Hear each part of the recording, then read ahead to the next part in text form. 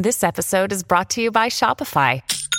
Forget the frustration of picking commerce platforms when you switch your business to Shopify, the global commerce platform that supercharges your selling wherever you sell. With Shopify, you'll harness the same intuitive features, trusted apps, and powerful analytics used by the world's leading brands. Sign up today for your $1 per month trial period at shopify.com/tech, all lowercase. That's shopify.com/tech. Your brain needs support, and new Ollie Brainy Chews are a delightful way to take care of your cognitive health. Made with scientifically backed ingredients like Thai ginger, L-theanine, and caffeine, Brainy Chews support healthy brain function and help you find your focus, stay chill, or get energized. Be kind to your mind and get these nootropic chews at ollie.com. That's OLLY.com. These statements have not been evaluated by the Food and Drug Administration. This product is not intended to diagnose, treat, cure, or prevent any disease. Welcome to the New Books Network. The word narrative is now so frequently heard that some think it overused, although perhaps its ubiquity results from it being so relevant. What used to be thought of as the mundane area of misinformation and disinformation has become one of the most powerful elements of political practice. Tell the right story, it seems, and you get your way. Andreas Krieg has written Subversion, the Strategic Weaponization of Narratives. Welcome to you. Hello, thank you for having me. And it's tempting to say this is all old hat, it's been around forever, but clearly new things are happening. And you've got 4 words to describe the new elements of all this, and I'm just going to ask you to describe them as I give you those words. So the first one is globalized, which is pretty obvious, I guess, with social media and digitization, messages spread very, very quickly everywhere. Obviously, globalized means we live in a hyper-connected world, which is network-centric. It's no longer defined by the old parameters of states and institutions that we've come to embrace over the last 200 years. And it's defined by individuals who are hyper-connected across the globe without any proper boundaries, space and time. Geography in particular doesn't matter anymore. And in that kind of hyper-connected world, stories, information, data changes hands quite quickly and spreads without any sort of mediation. And that's probably the other element of it, which means back in the day, everything was very much mediated by gatekeepers such as the media. While now there is no gatekeeper anymore, we have algorithms that kind of put everything into perspective and kind of mediate content. But for the most part, there is no one who mediates. There's no gatekeepers anymore, which means everything is a free flow for everyone. Every individual is important as the next media company, and thereby it kind of led to a democratization of information in a way, which is a good thing, but also led to a erosion of the standards of storytelling and standards of truth production. It's interesting you assume it's a good thing, and now we see the effects of it. I'm not sure that's right, is it? No, it was hailed initially as a good thing. When social media came out, if you looked at the late 2000s, most of the literature then would say that this democratization leads to liberation, the liberation of civil society, liberation of the public sphere, particularly in authoritarian countries. People even hailed it as liberation technology because it kind of gave a voice to the voiceless. But then we realized quite quickly, 10 years on, probably around the mid-2010s, that the effects of how this could be manipulated and reverse engineered by authoritarians to suppress that liberation technology, first at home, but then also authoritarians exporting what they've learned to the Western world by trying to undermine civil society and public discourse in liberal societies in the West. You've dealt with the word globalized as one of your 4 elements of the new world we live in. Second one, privatized. Privatized in a way that the state goes back to the relationship between public and private, and the way that the state is becoming less and less important as the holder of truth, as the main mediator, as the boundaries of statehood and nations don't really matter anymore. And it's the private individual, the private company that has increasing power in this globalized world and has an authority that the state can no longer control, because most of the activities by individuals and by private companies are conducted in a transnational space that states don't really control. And obviously the global public sphere, which is run through social media, is one that no single state can control and no single state entity can control. And that kind of adds to the effect of hyperconnectedness. Yeah. Securitized? Securitized means that we live in a world where the threats that we're looking at are not necessarily objectively defined anymore. Everything is defined based on narrative. While during the Cold War era, we would we would know that the Soviet Union, the East, the Warsaw Pact was defined as the tangible other, as the threat against which we had to define our security. In the 21st century, we don't really have that sort of tangible other.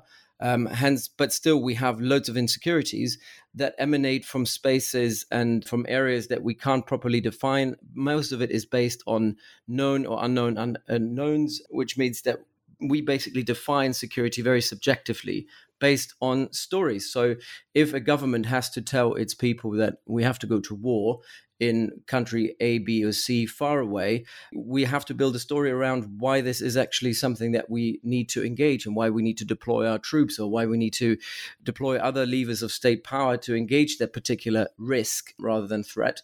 And most of it is subjectively defined and is based on that's what we call securitization. We securitize an issue and then determine that this is the one issue that we need to focus upon. But that was always true, wasn't it? I mean, if you go back to, I don't know, days of the British Empire, there was a whole ideology built around that to justify what was going on. Yes, the advanced world enlightening the rest of the world and all that stuff. That's no different, is it? Of course, you can always make a case that I'm a constructivist. I always think that reality is constructed, and it is mostly constructed through narratives. That has always been like that. We've always tried to define subjectively what the threats are against which we need to protect ourselves. But it was kind of clear that we usually knew the other was most of the time a state actor. We knew who that state actor was. We knew what capabilities they had. We knew what intent they had. We knew how to potentially counter them. And now in the era of in a privatized, globalized world, we have all kinds of state and non-state actors kind of working through networks with plausible deniability, where we don't know where the threat is coming from. We don't even know whether there is a threat or not, because threat always kind of implies that there is something very tangible there. But we're dealing with risks. And more so than we've ever done. It's some people would call this the neo-medieval sort of world that we live in, where threats come from everywhere. They come from inside. They're coming from private individuals. And in that kind of network-centric world of the 21st century, it becomes increasingly difficult to really define a tangible other. I think what we're doing now with Russia is very much goes back to some of the parameters that we experienced during the Cold War. But even there, we will have to build a narrative of why Russia is so bad. And we're struggling with that in public discourse. So the securitization element, I think, is becoming more and more important. It has always been there, but it's becoming more important because of the absence of a very tangible existential threat. And the fourth word you've got is a rather inelegant one, mediatized. What do you mean by that? Well, mediatization refers to, the overly, again, the hyper-connected public sphere where everything is based on narratives. Everything is in the eye of the media, particularly when you look at conflict in the 21st century. It's more about the optics of the conflict rather than what's actually happening on the ground. We see that in the war in Ukraine as well. It's not so much about what's actually happening. Is there a counteroffensive by the Ukrainians or not? Have they gained ground or not? It's more about how do you present particular content and information, and it's no longer whether you actually seize the ground, but if you can convince others in that globalized, mediatized environment that you have seized the ground. So everything is geared towards this constant 24/7 public media attention. And in that space, media and social media attention, in that space, you have to constantly build your narrative and you constantly need to present yourself. And the presentation of what you do is more important than what you do. And that's also true for politics. The theater of presenting your policy is more important than actually implementing the policy, because everything is mediatized. Everything is immediately brought to public attention, and you don't really have the time to prepare. You don't really have the time to kind of ripen the public sphere for what it is that you want to do. You have to come out and immediately come up with a good narrative. So in a mediatized world, basically, the narrative is more important than what you do. This gets us on to the really interesting bit of this, because, there's an obvious challenge to that. If you take the example you gave of Ukraine, of course, the narrative matters. Ukraine saying it's making advances will help it raise more money and get weapons from the West to further its cause. And you can see why it's important. But what's really important is that they take ground, right? Is that they win the war. Surely you're saying everything is now narratives, but it's not actually. I mean, it's still important, that they win the war for them. Yes, of course. I mean, this is what we refer to as the say-do gap. And that's kind of the fundamental grand strategic vulnerability of any actor in the 21st century conflict environment, is the say-do gap, is the gap between what you say you're doing or what you're saying, what you've done and what you've actually done. And because of the 24/7 media attention, you there will be scrutiny on your actions, and you have to justify them. But I would counter that by saying we're often operating in a very muddied information environment where it is very difficult to ascertain what really happened. And that is true for even intelligence services to really see through all these, this mass of data and mass of information to actually ascertain what really happened is becoming more and more difficult to really get to the truth. And particularly because the other side, in this case, the Russians, are not really interested, have never really been interested in the truth when it came to Ukraine over the last 8-9 years or so. It was always more about, building that particular narrative. And also, it's not about convincing everyone. You just need to convince a sizable audience to believe in your narrative. And that in itself can become very disruptive because it's no longer about, people, and I'm writing about this in the book, it's not just about, seizing the moral high ground. It's not just about, the narrative is the new flag on the battlefield that needs to be seized, but it's also, if you don't need to win everyone over, you don't need to win the truth really of what's going on, but you need to, particularly the countries like China or Russia or also the United Arab Emirates, who I refer to in this book, they're countries who are there to disrupt. They're there to use the information environment to disrupt what's actually happening. And the disruption element of it means you only need a sizable community who believe your side of the story. And when it comes to Ukraine, it doesn't matter whether Ukraine is seizing territory or not, or whether the Ukraine is the actual victim in this conflict or not. We might not see it in Britain as much yet, but we're seeing it on the continent, and we're definitely seeing it in the United States, where there are sizable communities who don't believe in the truth. They don't believe in what's actually going on. And I shouldn't use the term truth, but they're not believing in the facts on the ground, but they're believing in the narrative. And that is, they become disruptors. They become, a sizable disruptor of discourse in the public space that will eventually affect policymaking. Right. This is what I wanted to get into. I mean, you're saying, it's quite interesting, you just said, I shouldn't say truth, I should say facts. I almost get the impression when you describe the overarching importance of narratives that you don't think there are facts. And reading the book, I did wonder about that sometimes. I mean, you were sort of saying there's no objective truth, but there is, isn't there? I mean, Ukraine either has or has not taken that village. So can you just talk us through those distinctions? Yes. So I think what it boils down to is facts. I think everyone can have an opinion, but not everyone can have their own facts. And facts is probably the one thing that you could agree on. So we can agree on, did Ukraine take that village or not? But that's not really important, because if you want to transport that information to make it a palatable sort of information for everyone, for a broader audience, you have to put a spin to it. You create a storyline around it. Why is it significant? And as soon as a journalist reports on the story of Ukraine has taken that village, inevitably that journalist will have to build a story around it of why it's significant, how they did it, why they did it. And as soon as you start going into that, you're building a narrative, you're building a storyline around it. And you will embed it in a storyline of, Ukraine is the victim, Russia is the aggressor. So my point being is, as soon as you move away from the pure reporting of the fact of what happened, which is probably just a single sentence, you're building a storyline, and that is then becoming the truth. The truth is then becoming the storyline that builds the truth, and that is something that is always biased in one way or not. And narratives can be built on facts, and they can be built on non-facts or on disinformation or misinformation, and that's why I made this distinction in this book. This book is not about disinformation and misinformation only. It's about information as well. It's about how you spin facts to make them palatable. And that's what we do. And that's what it's an inherently human thing. As soon as we engage in communication, we put a spin on the information that we trade. Whether you're a journalist, you're a policymaker, me as an academic, even as academics, we're supposed to develop objective truth. But, if you write 10,000 words on a particular issue, the angles you choose, the words you choose, the theory and concepts that you use and choose will build a narrative. And thereby you are basically shaping the truth, and it's no longer objective. And hence why I'm saying there is no such thing as objective. If you had to develop a Venn diagram, obviously there are certain things that we can all agree on as humans, but the more concrete and complex the issue becomes, the smaller that Venn diagram becomes, because there's less and less overlap of what we can agree on. So everyone ends up with their own kind of storyline. Right, so the distinction you're making is between the truth, and there's often this phrase, your truth or my truth or their truth or whatever.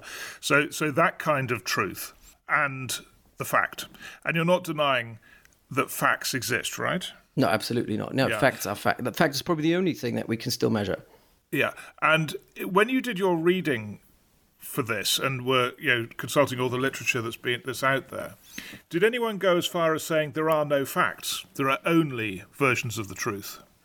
I have read this, but this is a very small minority opinion, because, again, if you get into the philosophy of it, and I initially did this and then stepped away from it because it became so metaphysical. If you agree that everything that we see is always somewhat shaped by the eyes that see, then obviously even the facts and the kind of measuring the facts will be biased and mediated by whoever sees those facts. And hence you could make an argument that nobody will ever see facts in the same way. You will not see the blue of the sky in the same way that I will see the blue of the sky. But that gets too far removed from the actual problem that we're discussing here. So I very much left it to one side, because I think the vast majority of the literature agrees facts are facts and they can be objectively measured. I can see where perhaps there's a difference between you and I on this, in that you're saying narratives are so important. They're almost all important in constructing the world we live in and what happens. And I would have thought that the facts are more important than you think, I think, from what you're saying. So if you take the vaccine, it would seem to me the most important thing of all is that if you take it, you've increased your chances of surviving and not getting seriously ill. I mean, that's the most important fact about it. That's the relevant fact. It's a fact, and it's very germane to all of us. Whereas the narrative around it, that either it's a brilliant thing and it's a breakthrough of Western science and all the sort of spin, and it's a conspiracy to make us servants of the government or whatever. These various stories that people have built around it, they matter, but they don't matter that much. Certainly not compared to whether you get seriously ill or not, or die. Well, yes and no. But now in hindsight, when we look at the rollout of the vaccine across the world, also in this country, I do realize that, and I bought into that narrative as well, I need to get vaccinated, and I need to have the second shot, and I need to have the booster shot. And there was fear mongering going on to an extent, which I bought into. And I had to counter some of those people who were saying, "Oh, I'm not going to take the vaccine because I don't believe in it." It's whatever conspiracy theory people had. But the truth of the matter is that the vaccine, in the end, especially now with all these different variants that we have, the vaccine is no longer as important as it used to be. And you kind of put this in your veins at a time when you probably didn't necessarily have to. I think it made a difference for the first 2 or 3 waves. And it's good that we all did this. But I think what we did there is we only focused on that one fact. We didn't, and I'm talking when I say we, the mainstream media or the mainstream discourse in this country, which was also led by the government, completely didn't really allow anyone to even question it. I think it created a hysteria or a hype around it that was so all-encompassing of saying we have to do it. There's just no way out. This is the only way out of it, that we disregarded a sizable chunk of the population who disagreed with that narrative. The point is they were wrong, right? I mean, and it is still needed. If we didn't have it now, the vaccine, there would be a spread of the disease and more people would start dying again, right? I'm not sure about. I mean, I'm not. I'm not a virologist. I don't know. We don't even know the numbers anymore, and that's the whole point of it. At the early stages, we were measuring day day out how many people got infected, how many people died, and that discourse created, was played on our emotions. It created, a sort of a communal feeling of we need to do something about this. This is again goes back to securitization. COVID-19 was so overly securitized into this existential threat that we were all saying, "Oh, we need to do something about it." I remember the first lockdown. I was scared to even go in the park and walk past people, even if I had 5 meters distance, because I thought, "Oh my God, what if they breathe out when I breathe in," and so on and so forth. So it was completely irrational, and it was based on a narrative. It was political discourse. It was political communication, and political communication is based on narratives.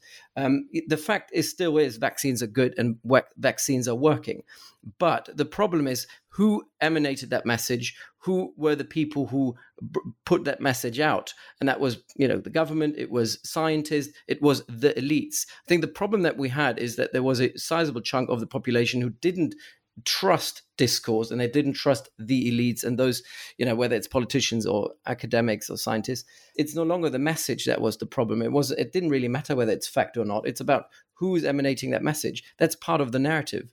And all of that can be manipulated.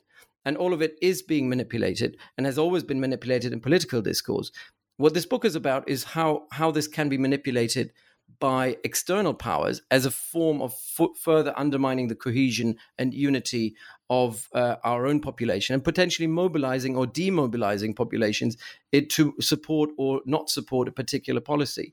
And I think that's kind of the great threat of it, because we're always looking at domestic discourse as being some sort of isolated incident. But what we see the Russians doing, for example, is they were trying to ripen that discourse of people who were skeptical about the vaccines, who were skeptical about the COVID-19 policy in Western countries, and by trying to mobilize them, trying to feed them more disinformation, or in what's worse is actually more doubtful narratives about whether this actually works or not, and thereby creating, maybe not in the UK, but I've seen it in Germany, I've seen it in other European countries, where the people were protesting, and I'm talking tens of thousands of people who are still mobilized, by the way, despite the fact that the pandemic is over. These people are still mobilizing. They mobilized during COVID-19 against the vaccines and against the measures that were taken to fight COVID, who are still, disengaged and alienated by government and alienated by the elites, quote unquote, and who are now unwilling to kind of support any sort of policy. They've become anti-Ukraine war. They became anti-climate change. And in Germany, for example, we're talking about 25% of the population. That's a sizable chunk of people who are all voting for far right or far left parties, who are, you're going on rallies every other week to support Putin and Russia, and saying, all of it's again the elites who made all this up. Zelensky's part of the same elitist plot, and the same is true in the United States. It's a sizable chunk of people who deny this, and they don't necessarily deny the fact, but they've bought in a narrative and the spin of countering the fact. Agree with all of that, and obviously it's super important, and it's making a huge difference to our politics. And we'll get into how regimes do this and those sort of issues in just a moment. I just want to have one more go at this. I think we've pretty much talked it out, but it would seem to me that while you're placing so much emphasis on the importance of the conspiracy theory and the numbers of people who buy into it, if you take the vaccine example, those significant numbers in West European and in the US population who are skeptical about the benefits of the vaccine and refusing to take it, whether it's from Russian manipulation or however they got there. The fact is that more of them will die than people who take the vaccine. I mean, that's just how it is, right? Yeah, and it just seems to me we can overemphasize, anyway, we've said it really, but we can overemphasize the importance of all this other stuff and lose sight of that basic, important, crucial fact for them. But wouldn't you say that over the last, looking at this generation in particular, and I'm seeing it with some of the younger students that are coming in now as well, the narrative is so much more important than the fact. I mean, fact has become... Until they die, Yeah. But it's the point is that our discourse has moved away from fact so much and are so obsessed with the narrative side of things, the way things are presented, whether on TikTok or Instagram, it's no longer about fact. Everything is manipulated anyway. The content that you put up is manipulated. The way you present yourself is manipulated. It's more about the storyline that you're trying to build around yourself. It's no longer who you actually are. And that has an impact on discourse as well. I think fact matters less and less, unfortunately. Okay, well, let's get into how you manipulate what people think. And some of it is playing on sort of features of human behaviour, really, isn't it? Confirmation bias, the role of emotions, the role of societal views. Can you take us through some of that on how if you were trying to manipulate public opinion, what sort of features of human behaviour would you be looking at? So I define three vulnerabilities. One is socio-psychological, one is infrastructural, and the other one is physical vulnerabilities in the information environment. And that kind of defines how information travels. So the first one, the socio-psychological one, is probably the most important one, is trying to understand your audience and trying to understand where there are potential gaps in your audience or where there are potential grievances in the audience that you're trying to influence. And it's these kind of gaps and grievances that you can exploit to advance your own narratives. And social psychology is immensely important in all of that. You mentioned already some of the cognitive biases there, but there are obviously emotional biases as well, fear, anger. But fear in particular is a very, very powerful tool. Great example of which has been very well researched in social psychology is the run-up to the Iraq War in 2003, and the way that fear in America was exploited to kind of, again, do away with facts and ignore facts and even create facts in order to go to war in Iraq, based on the post-9/11 fear of the terrorists are everywhere. And it has allowed us, including in the UK, I mean, the counterterrorism laws that came into effect in the UK post 9/11 have had immense negative impacts on particularly Muslim communities in this country, and we got rid of civil liberties and some of the values that we cherished in this country because of the fear of the terrorists is everywhere. And so fear is a very powerful tool that you can use to kind of plug narratives that otherwise people might not consider to be palatable or that they would otherwise be willing to support. And then obviously confirmation biases are problematic.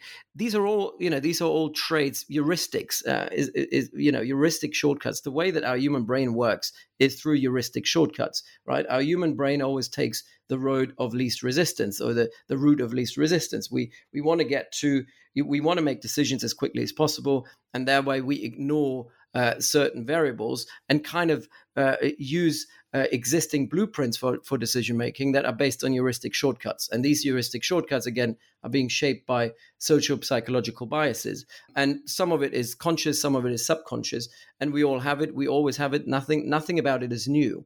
What is problematic is if you put the social psychological biases and these vulnerabilities together with the infrastructural vulnerabilities that we have today. And that is referring to the information environment and how it is being constructed. What are the channels and the nodes and the connections that we use to transport information in the 21st century? And social media is probably the most important part of it, but it's also the media environment. The media environment has very much diversified over the last 30, 40 years with a lot of new channels coming up. And then you had this impact of digital media, which completely turned everything upside down. If you bring together the social psychological vulnerabilities with infrastructural vulnerabilities, you have the worst of all worlds, because the way that social media is designed, the way that the digital media environment is designed, is catering towards our cognitive biases, emotional biases, as well as our difference in worldviews. And it's the algorithms, which are the new mediators, if you will, because we're always saying we got rid of the old gatekeepers of truth, which used to be the media. And now the new gatekeepers actually that came in are far worse, because they're algorithms, right? Oftentimes with AI capabilities that are exposing us to the sort of information that we already want to hear. And they're based on on our preconceptions that we have already. And they just confirm all our biases that we have. And that together provides us with various entry points to micro target individuals. So what if you wanted to address and influence an audience, you just have to tap into a particular echo chamber. You need to understand the echo chamber. You need to understand what their grievances are. You need to understand what their biases are. And you need to find a good narrative that addresses, that provides a solution to their grievance, but also does that using the cognitive, emotional biases that this audience particularly has. And you kind of wrap a fact in a narrative that is more palatable to that particular audience. And that's how you start. But obviously, information operations are never linear. They're you're doing a lot of different activities at the same time. And that's what is so fundamentally different from any other sort of operation that we conduct. States usually throughout history have done this through hierarchical institutions. The military is a hierarchical institution. Information operations work as sort of horizontal operations. They're not based on hierarchies. You have a lot of different nodes and a lot of different activities happening at the same time. And what you're looking at is the cumulative effect of all of this that will then be the effect in the information environment. It's not the individual operation. We always think like, oh, we have this audience now. We have this one narrative that we inject in that audience, in that echo chamber, and that will now do the trick. You do loads of different injections at the same time, hoping that this will eventually generate the sort of effect that you're looking for. Just listening to you, it just occurred to me that you're talking about the globalization of this as amongst many other things, but is it rather like a cult in that, a cult is a very sort of discrete community where people are persuaded of a version of the world and are prepared actually to take it to their deaths, they're prepared to die for it. And it's almost as if that method of controlling other people's thinking because of technology is no longer just possible in a group of 100 or 1,000 or whatever a cult might have, but is becoming global. I think that's a nice metaphor here that you could use. It is about manipulation, obviously, at the end of the day. And the idea about this is not an old one. It's not a new one. It's quite old. 100 years ago, 1923, the KGB has looked into how can we control organizations, how can we control societies, how can we control networks. And information operations, psychological operations, were seen as one element of doing that, a very important one. What we see is that over the last 100 years, particularly the Russians during the Cold War, have tried so many different ways of changing and mobilizing, demobilizing public spheres and civil societies overseas to support their side of the story or disrupt policymaking in the West. But it never really worked well. It was never really successful, just because during most of the 20th century, the information environments were fairly constrained. They were contained. Was very difficult to get access to. Was very difficult to also bypass the gatekeepers that did exist, which were the media companies. But in the 21st century, because of hyperconnectivity, there are no gatekeepers anymore. You can bypass that. You can, from Moscow or from St. Petersburg, directly influence a small town community in Middle America, for example, and loads of evidence for that exists for the 2016, 2020 US presidential elections, where we had people protesting in Middle America in a small town who were entirely mobilized through bots and trolls that were paid for or were working in St. Petersburg and paid in rubles. You had, and these people became violent. They went out on the street. They started to protest.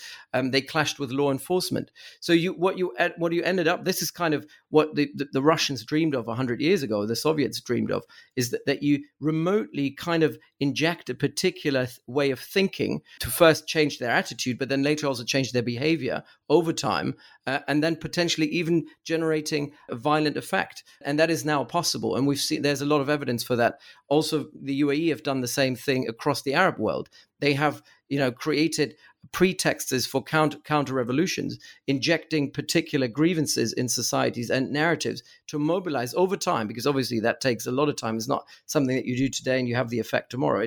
It takes ripening for months, sometimes years. And I would go as far as say that what happened on the 6th of January 2021, when you had Trump supporters trying to storming the Capitol, that was an effect of the sort of ripening and injection of different violent narratives in the US information environment by Russians that made this possible. This wouldn't have been possible without the ripening that's been going on for now more than 8 years in the US information environment by Russians. What's the difference between Russia doing that in 2016, let's say, affecting US public opinion to revolt against itself, if you like, and what America did in the 50s and 60s using Hollywood to build a global admiration of America? Is it the same thing, just, technology's changed how effective it is and so on? Are there parallels there? I'm making a distinction here between strategic communication, which is very defensive, where you're trying to talk yourself up, where, every state does that. And, it's lobbying and PR for a government or for a particular state is nothing new. If you're trying to, the whole great campaign that I think was very successful to kind of promote the UK overseas, these things happen, and these things have always happened, and they're not the same thing at all, because you're not trying to undermine the integrity of the information environment, and then also the relationship between society and state, because it's not offensive, it's not weaponized. There's probably only one instance in when the West has actually done something like this fairly successfully, and I think that is probably Operation Ajax in 1956, that I also mentioned in the book, where MI6 and CIA ripened public discourse in Iran against a freely elected president who we considered at the time being countering UK-US interests, and then kind of creating mobilization on the streets that then later on the government or the military could exploit to reimpose authoritarian rule by the Shah. And, it used the media outlets, it used public, civil societal outlets very successfully. But it's one of the few cases where it actually worked and where it was successful. The other case study that I'm looking at is the way that the Soviets have used the peace movement in Europe to mobilize people against the positioning of nuclear weapons in Western Europe against the Soviet Union. This movement was organic, but that movement was fed with disinformation and narratives by Russian agents to kind of make and build a particularly strong movement and galvanize that movement to make it so powerful that governments had to respond to it and eventually decided against positioning these missiles in Western Europe. These are probably two case studies that I can think of which were very, very successful, had an impact on policy discourse and on policy making later on. Well, I've often wondered about this. If Putin is sending out messages, organizing campaigns to undermine, let's say, the 2016 election, why aren't Western governments doing the same back to him? I mean, that's normally how it works, right? And you do it back, and it's a deterrent, and then he'll be nervous about his elections. Deterrence doesn't really work in this information environment or in the cyberspace for that matter. But if you did ask Putin about this, he would say, we didn't start this. His point of view is obviously for any authoritarian, any sort of information and free information is inherently subversive. And he would say that the support that we provided to the color revolutions in Eastern Europe were a form of subversion and information and psychological operations directed against the Kremlin. So he would always say, you started it, we're just getting better at it. I would also say, obviously, we're not freely talking about it, but there are capabilities that the US and the UK have that we are deploying overseas, but we're not talking about it in a more targeted manner because it is seen as being semi-legal. It's not illegal, obviously, but it's also a lot more difficult to do in a not free information environment. Because if you ask a Russian officer about the information environment and any sort of outlet or agent that could become an agent of Western narratives in Russia is immediately, obviously, incarcerated and taken away as an enemy of the state. So it is a lot more difficult to create these sort of organic movements because public discourse isn't free and there is no civil society, or at least a very small, very contained civil society. So it is a vulnerability that mostly applies to liberal democracies and liberal civil societies. What are Western governments doing that they're not talking about? Well, I mean, the entire support for Ukrainian information operations and PSYOPs has been provided by the US and the UK. I think that the fact that Zelensky is so successful in defending his side of the story and also putting out his narratives on where Ukraine is going, that is an entire infrastructure and a narrative that was built up with the support from the West. So in the Ukraine war, we're providing all the support that we can in that space as well to the Ukrainians. We've done similar operations in the Balkans to kind of then create sort of genuine sort of organic movements that counter Russian operations and Russian information operations by just creating resilience. And I think that's probably the solution that we're trying to use by creating information and psychological resilience within communities that we think are exposed or vulnerable to Russian or Emirati or Chinese information operations. But it's easier said than done, because building resilience against this is something that will take, again, years and years. It takes education. It has to start from an early age. And I think we have to start with school children, really, to become more savvy and more wary of the information environment and how information can be manipulated.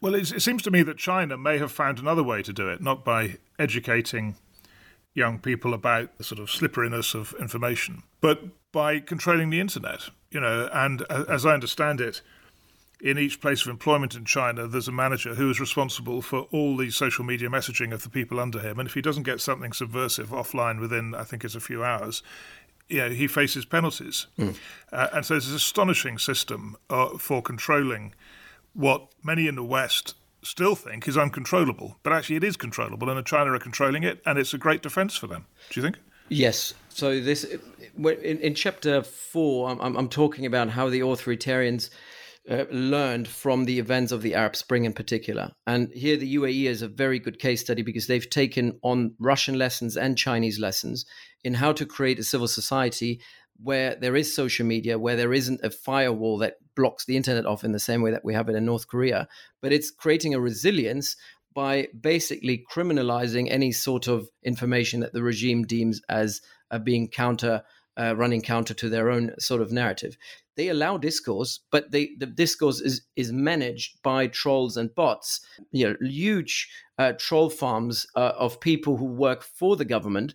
In China we call them the sort of the 50 cents. They're being paid for by countering any sort of comment that is made that is remotely critical of the CCP, countering that and saying, giving a counter argument to that. What we see in Saudi Arabia and the UAE is what they've done there is they have employed so much, because penetration of social media is so wide in Saudi Arabia and the UAE, they couldn't just switch it off.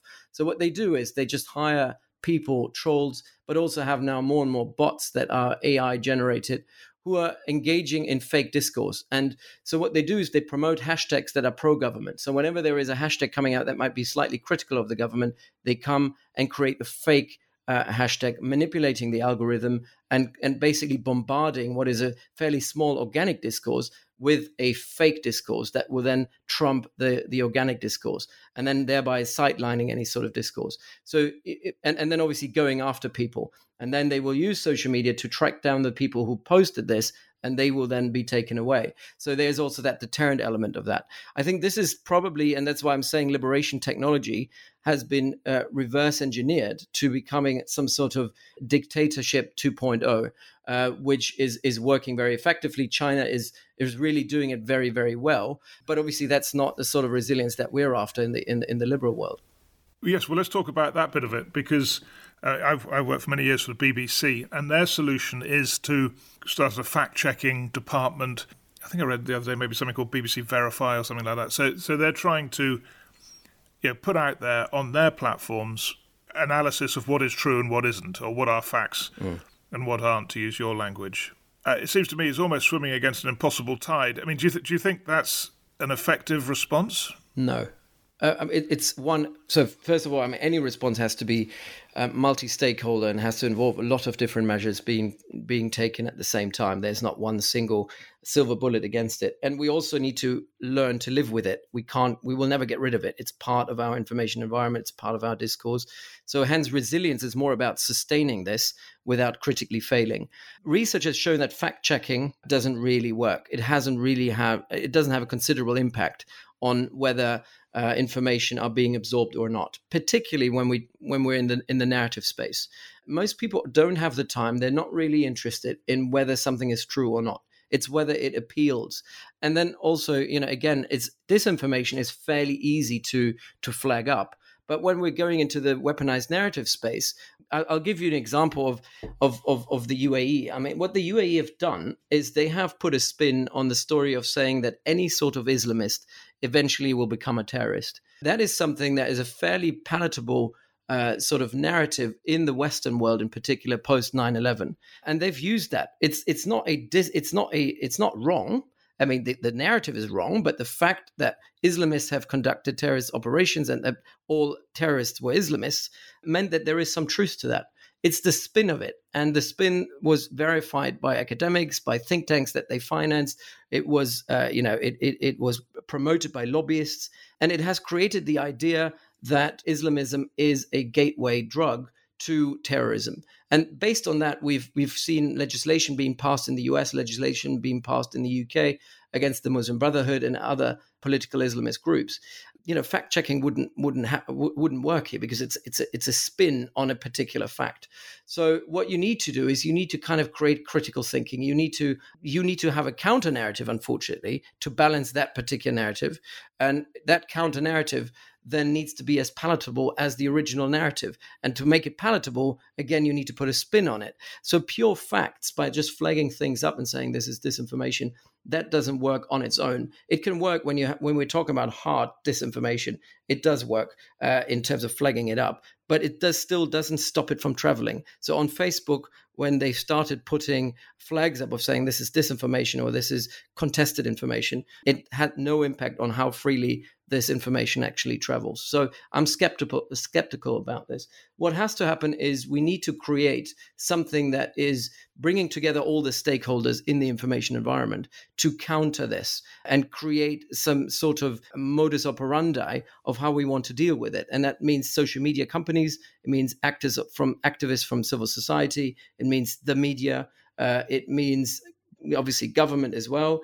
Everyone has a stake in the information environment to come together and decide based on consensus on what we deem to be good or bad information, which is highly problematic in a liberal state and a liberal civil society. But we need to do it because it's a race to the bottom. And we've just seen it over the last 10 years. The polarization in our discourse, in the information environment, has become so toxic that I think it could eventually lead to policy paralysis as well, because it translates into voting behavior. It translates on pressure on politicians and MPs.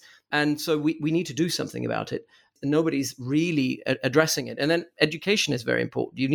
Young children need to start from an early age to become more media and communication savvy, understanding how media works. And, I think social media should be something that should be banned for youngsters under the age of 16, in the same way that we don't allow people to drink alcohol when they're young. It's a drug. It's addictive, highly, highly manipulative. It's very interesting you say that, because I've often wondered whether the beginning of media education in schools, which started 20, 30 years ago, where school children were shown in the UK and probably in the US, were shown newspaper articles and basically persuaded quite rightly to wonder why that newspaper was saying it and to doubt, to be sceptical about the motives of the people writing and to doubt their facts and so on. Which, of course, was a perfectly sensible thing to teach. But I often wonder whether that began this process of real facts becoming contested and taking us on the route, which obviously social media and all the rest of it have played a role, but whether that was part of it. Yes. So what we see is the 1970s, 1980s, what started the polarization of the information environment was the liberalization of the conventional media, the move away from, the BBC being the only sort of TV channel in the UK, then having private television with their own private networks and their private news channels. That obviously happened in America first. We've seen the same happening with the printing press or print media that became increasingly diversified. And obviously, UK always had a very polarizing print media environment. And I think that was exacerbated since the 1980s and the 1990s, where things could be said that could never have been said in the 50s and 60s or even beforehand, because they're just factually not true. And it was always about selling. It became increasingly privatized, commercialized. And I think that was a huge problem that started that polarization that we're seeing today. Social media brings to the next level. Yeah, but I was sort of saying something slightly different, which is whether those media classes that people were given, let's say in the 70s, equipped them to doubt facts, but did not equip them to do the next thing and say, right, well, this is actually what's true. I thought, it didn't equip them to establish the truth. It just equipped them to doubt what they were being told, which is quite corrosive. You're right about that as well, but it goes hand in hand with what I said before. Sure does. Is that if we become increasingly skeptical because of the behavior that we've seen from the media and from journalists of what they write about, and we become increasingly skeptical about it, it has fueled social media and it has increased the skepticism and alienation among the wider public about the media and about who we should trust. And basically, and that's the infocalypse that we're confronted with. So apart from those people who are engaging and who love to be polarized, we have an increasing number of people who become so alienated that they don't consume media at all, like information. They don't care about the news anymore at all, whether on social media or conventional media, because they're just saying, it will be impossible for me to really understand what is the truth here, so I might as well not even try. Just a final thought on this. So, when you read 1984 by George Orwell, it seems that he took very early on, he was just a brilliant man, and he spotted so quickly the nature of totalitarianism and where it might lead. I'm waiting for someone to do that novel now about this current era we're living in, where, as you say, narratives are incredibly important and all this information is so uncertain. I just wonder whether in your writing about it, you've sort of tried to extrapolate where this, in a very extreme version of what we're beginning to experience now, where it leads and what sort of society we might end up in 2084. Yeah, I did think that about this a lot, and it very visionary, obviously, 1984, and unfortunately, most of what was written about in one shape or form, obviously not in the same digital environment that we have now, has come to effect. I'm very pessimistic of where we're going with this. I'm pessimistic particularly for liberal democracies because our entire political apparatus is built around the fact of being able to speak truth to power. For that, you need to have the ability to come to a collective truth. And so I think the erosion and corrosion that is happening now is becoming increasingly problematic. What gives me a little bit of hope is that the new generation, millennials and particularly Generation Z, are a lot more skeptical about information, but that could lead to what you're saying, skeptical about facts as well. But at least they're not as gullible. I think what we see in terms of hard disinformation, conspiracy theories, most of the engagement comes from older generations, particularly the baby boomer generation, who don't have that social media literacy. So there is a bit of hope that skepticism will not necessarily lead to mobilization, polarization at any given juncture. But I fear that government and state, particularly in terms of sustaining, with the purpose of sustaining liberal civil society and the liberal character of our states, that we will see more government or state institutions meddling in that space domestically, just for the sake of keeping the peace. America is always 10 years ahead of where Europe is, or maybe even more. And I think what's happening in America is very, very worrisome. There is no ability anymore for any party to reach a consensus. And that is something that translates not just into policymaking, but even on the streets, people, it completely disrupts the fabric that keeps the society together. So I'm very skeptical about this. And it comes at a time when liberal states anyway are struggling to provide public goods to people effectively. So there's a lot of things coming together, and that creates grievances that can be exploited. So I'm quite pessimistic, actually. One last thought. In a previous interview about QAnon on this series, the author of a book on QAnon made the point that if you want to dissuade a QAnoner of the truth of their QAnon beliefs, the way to do it is to persuade them that they're the victim of a conspiracy theory by the people who run QAnon. Yes. That is, I guess, one weapon against this. Again, it comes back to the counter-narrative. Unfortunately, some of the counter-narratives we need to develop to defend ourselves will have to use the same mechanics as the conspiracy theory-based narratives that were used in the first place, and that is very problematic. Because how do you ensure that these people down the line will actually become receptive again to normal facts and normal narratives? I'm off to work on 2084. Yeah. Thanks. Good point. Thanks very much, Andreas Krieg. Absolutely fascinating conversation, and the themes you're talking about are so important and so relevant. So we're very grateful to you. Thank you very much for having me.